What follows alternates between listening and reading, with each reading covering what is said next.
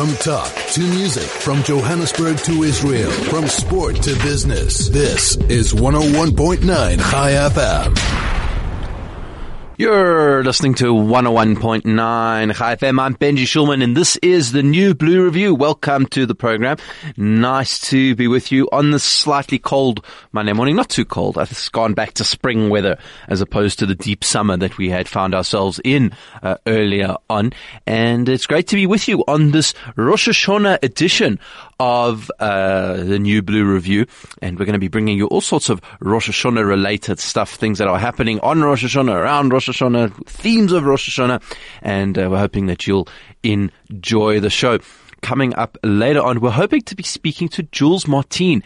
He is from the Friedrich Naumann Foundation, and he's going to be talking to us about the German election. There's a big election coming up in Germany later on this week, I think. So he's going to be talking to us about that. Germany is kind of the fat kid in the canoe of European politics. So if they go in a different direction to the rest of the continent, that could mean all sorts of interesting stuff. So I hope that he'll be able to come in and talk to us about that. And then we're also going to be looking at Rosh Hashanah philately.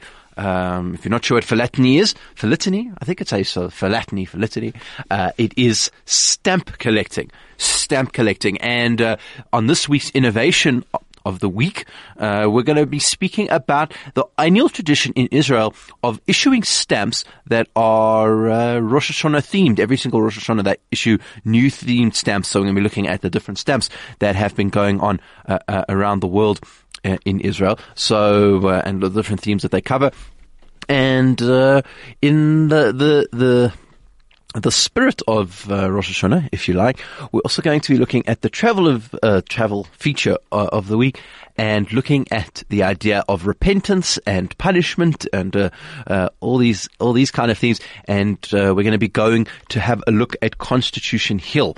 If you've never been to Constitution Hill, or if you're not sure what it is, maybe you have guests coming from overseas, it is a great opportunity to get an insight into the history of South Africa and the history of Johannesburg. So we're going to be looking at that and finding out what you can do there, what you can see, how is the best way to see it, etc. So that's all coming up on the show for today. But of course, we do like to bring you all the best in music on the show as well. So let's start off with a little bit of that and take something which is a little bit chilled. Here is The Script with Rain.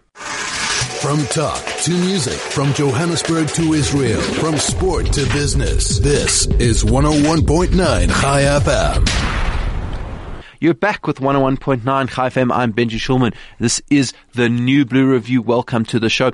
By the way, if you ever want to be part of the conversation, we are happy to chat to you. You can SMS us on 34519, email us on onair@highfm.com, or tweet us at highfm.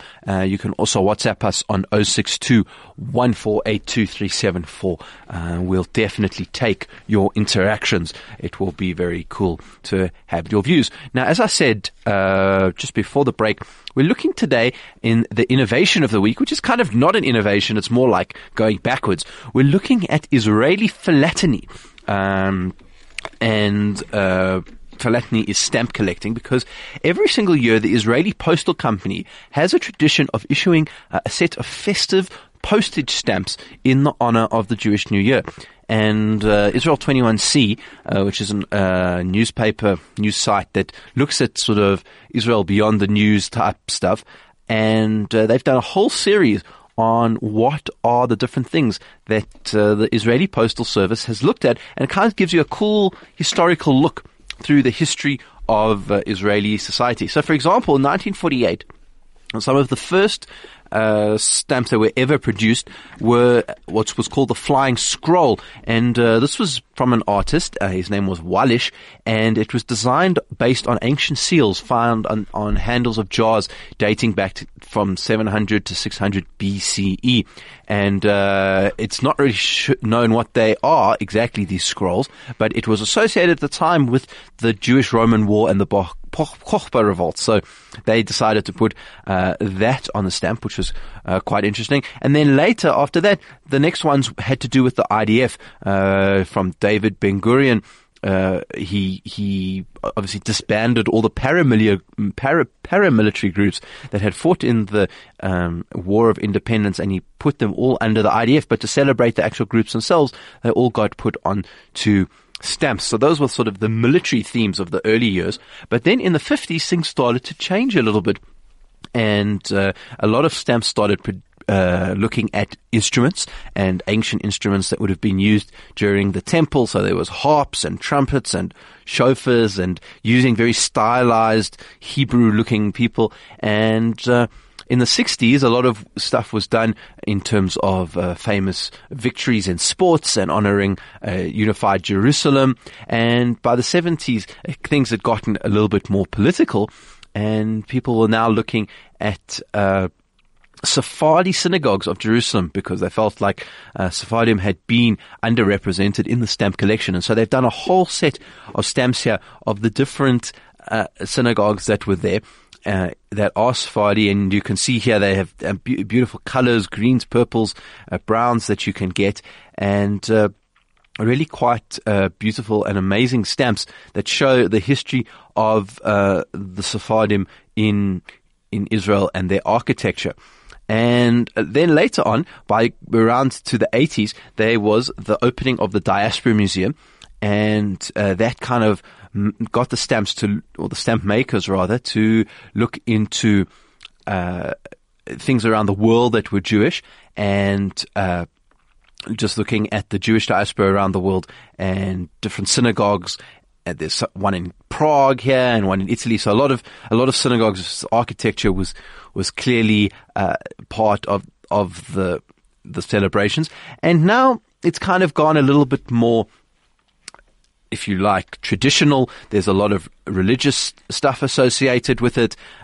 People praying with the etrogs and at the wall and all that kind of stuff. So they're looking much more sort of almost traditional Jewish religious aspects, which is also quite fascinating. And even before, nostalgia-themed ones, presenting original graphics of postcards that used to be sent to Israelis from people all around the world. So it's a fascinating look. I'm just kind of mentioning a few of the stamps that you can actually see on the website. But if you're interested in stamps, I mean, if you even use stamps, I'd love to know when was the last time someone actually used a stamp and said, I'm going to send a letter and I'm going to make use of the post office. I mean, South Africa also has beautiful stamps. Israel has these incredible stamps. And if you want to see them, go to Israel 21C, and you can just see how the stamps evolved, how they look a bit different.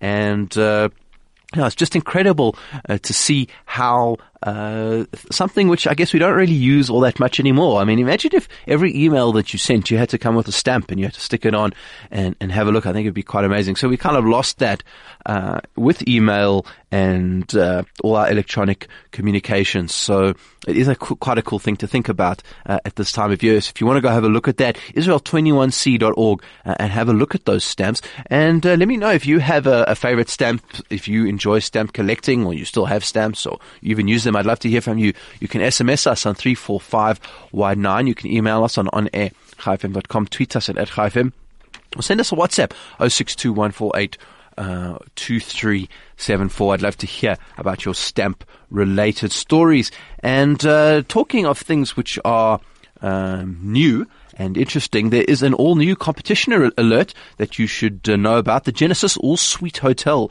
in Fairmount wants you to spend the holidays with friends and family this year without the complications of moving in with the relatives. We all know how hectic that can get. So if you're out of town or even just across town, you could win a 3-night stay in a 2-room suite for the holidays. Just answer this question: which hotel is sponsoring the prize of a 3-night stay in a 2-room suite? Text Genesis and your answer to 34519, or WhatsApp 0621482374.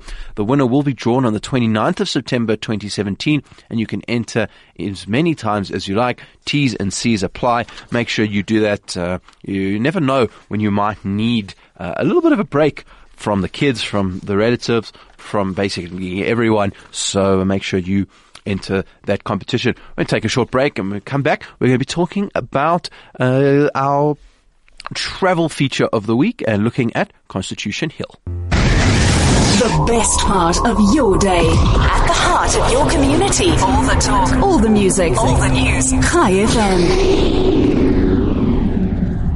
We are talking about the travel feature of the week. Every single week we come to you with something else that you can do around the world, in South Africa, often with a Jewish link if we can find one. But we just like to travel around and see what there is to do just generally. So today, with Rosh Hashanah coming up and, where all these ideas about punishment and freedom and all this kind of stuff, we're looking at the Constitution Hill, which is the big court in South Africa, and the Old Fort, and already quite an interesting place and one that's maybe overlooked. So often I have this question when people are coming to me and saying, all right, well, we've got some overseas visitors and we want to know, first of all, is there anything to do in Joburg? Because people make an assumption that there is nothing to do in Joburg. That's the first thing.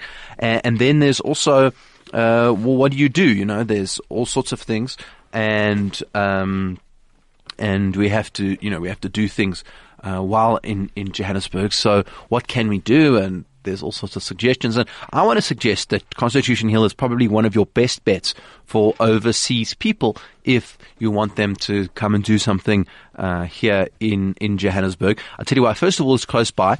It's in Braamfontein, sort of close on the edge of Hillbrow, so it's not difficult to get to, and it's not deep in Hillbrow either, so it's not too unsafe or anything like that.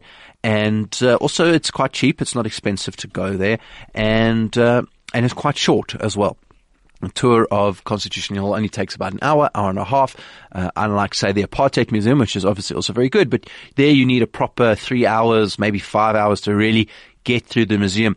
If you have international guests and they want to understand all about apartheid and you don't want to bombard them with information, Constitution Hill really gives a good sense about what the system was all about without a sort of information overload, and if you only have a little bit of time. So I always recommend it to my international visitors. It is a fascinating place. If you're not sure, basically there was an old fort that was built in the center of Johannesburg. Originally it was built to defend Johannesburg should it ever be attacked by the British in particular.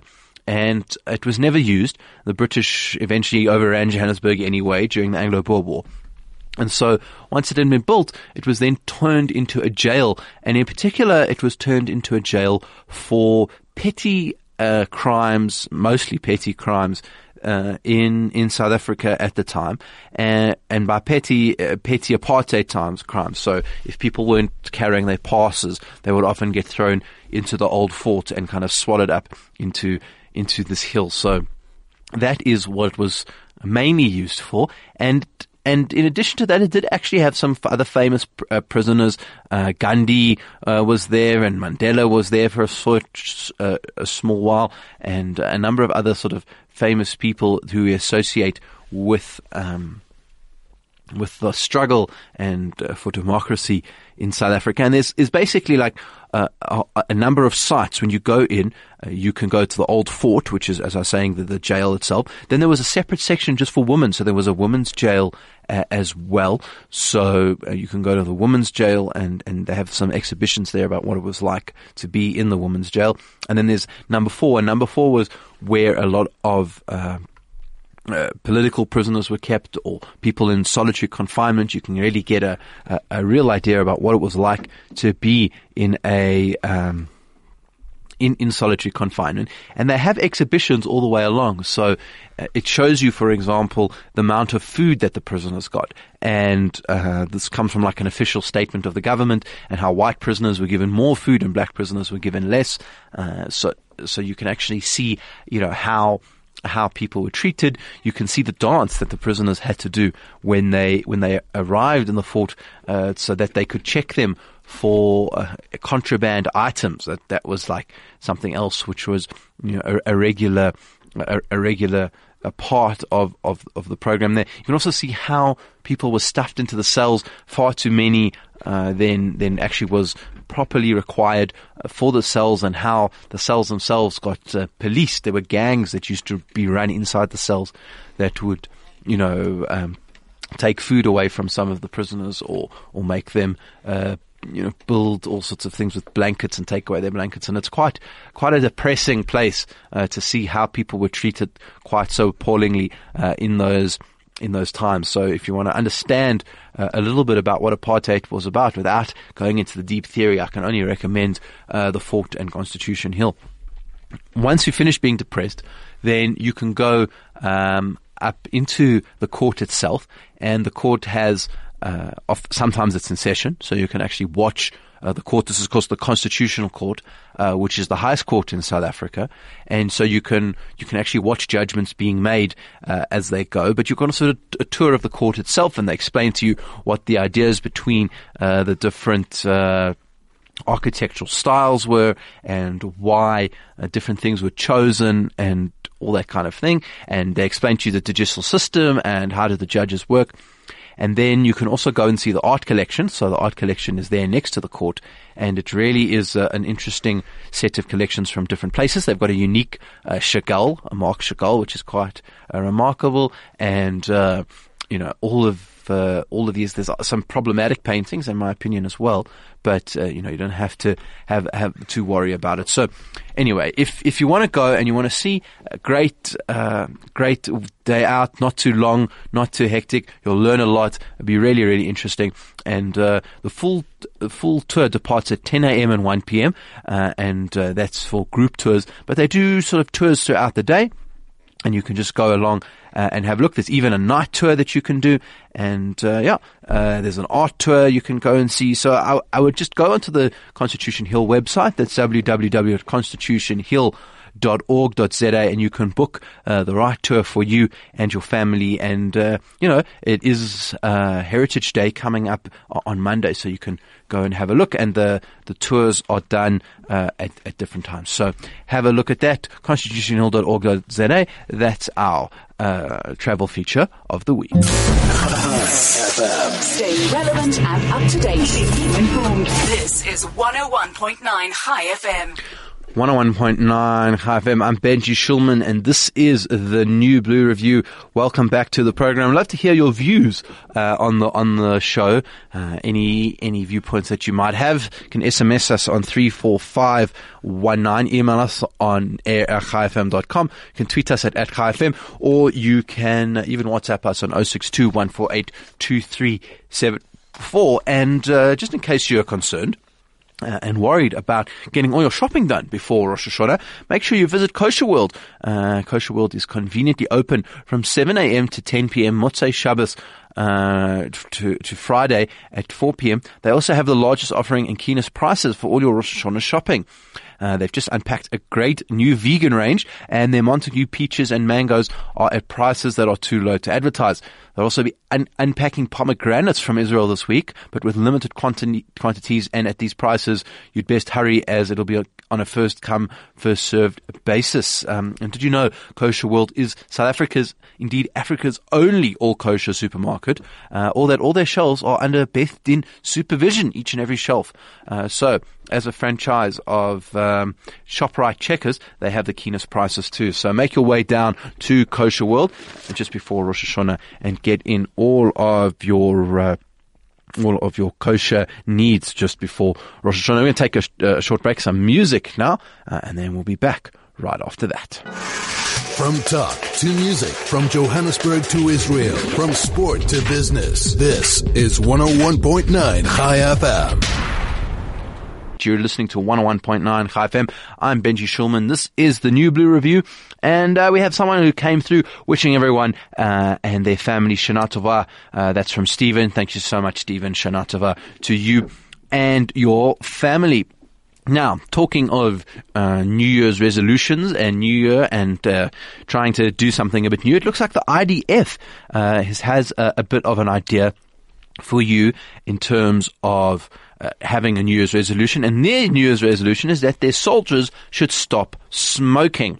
That's right. Looks like the IDF is rolling out measures to stop their soldiers smoking. It turns out that 37% of all soldiers who finish smoking, or rather finish their military service, are smokers, which is twice the national average. And so the IDF has said that smoking is taking a toll on their soldiers. It's making them less well, not as healthy as they should be.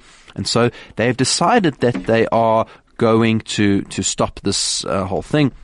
Or not obviously stop, but try and reduce the amount of smoking that is happening with the soldiers. And so they are banning the sale of cigarettes on 55 bases and 65 stores, and in their actual bases. So if you are on a base in Israel, you will then be able to actually not get the smokes on base, which is quite interesting.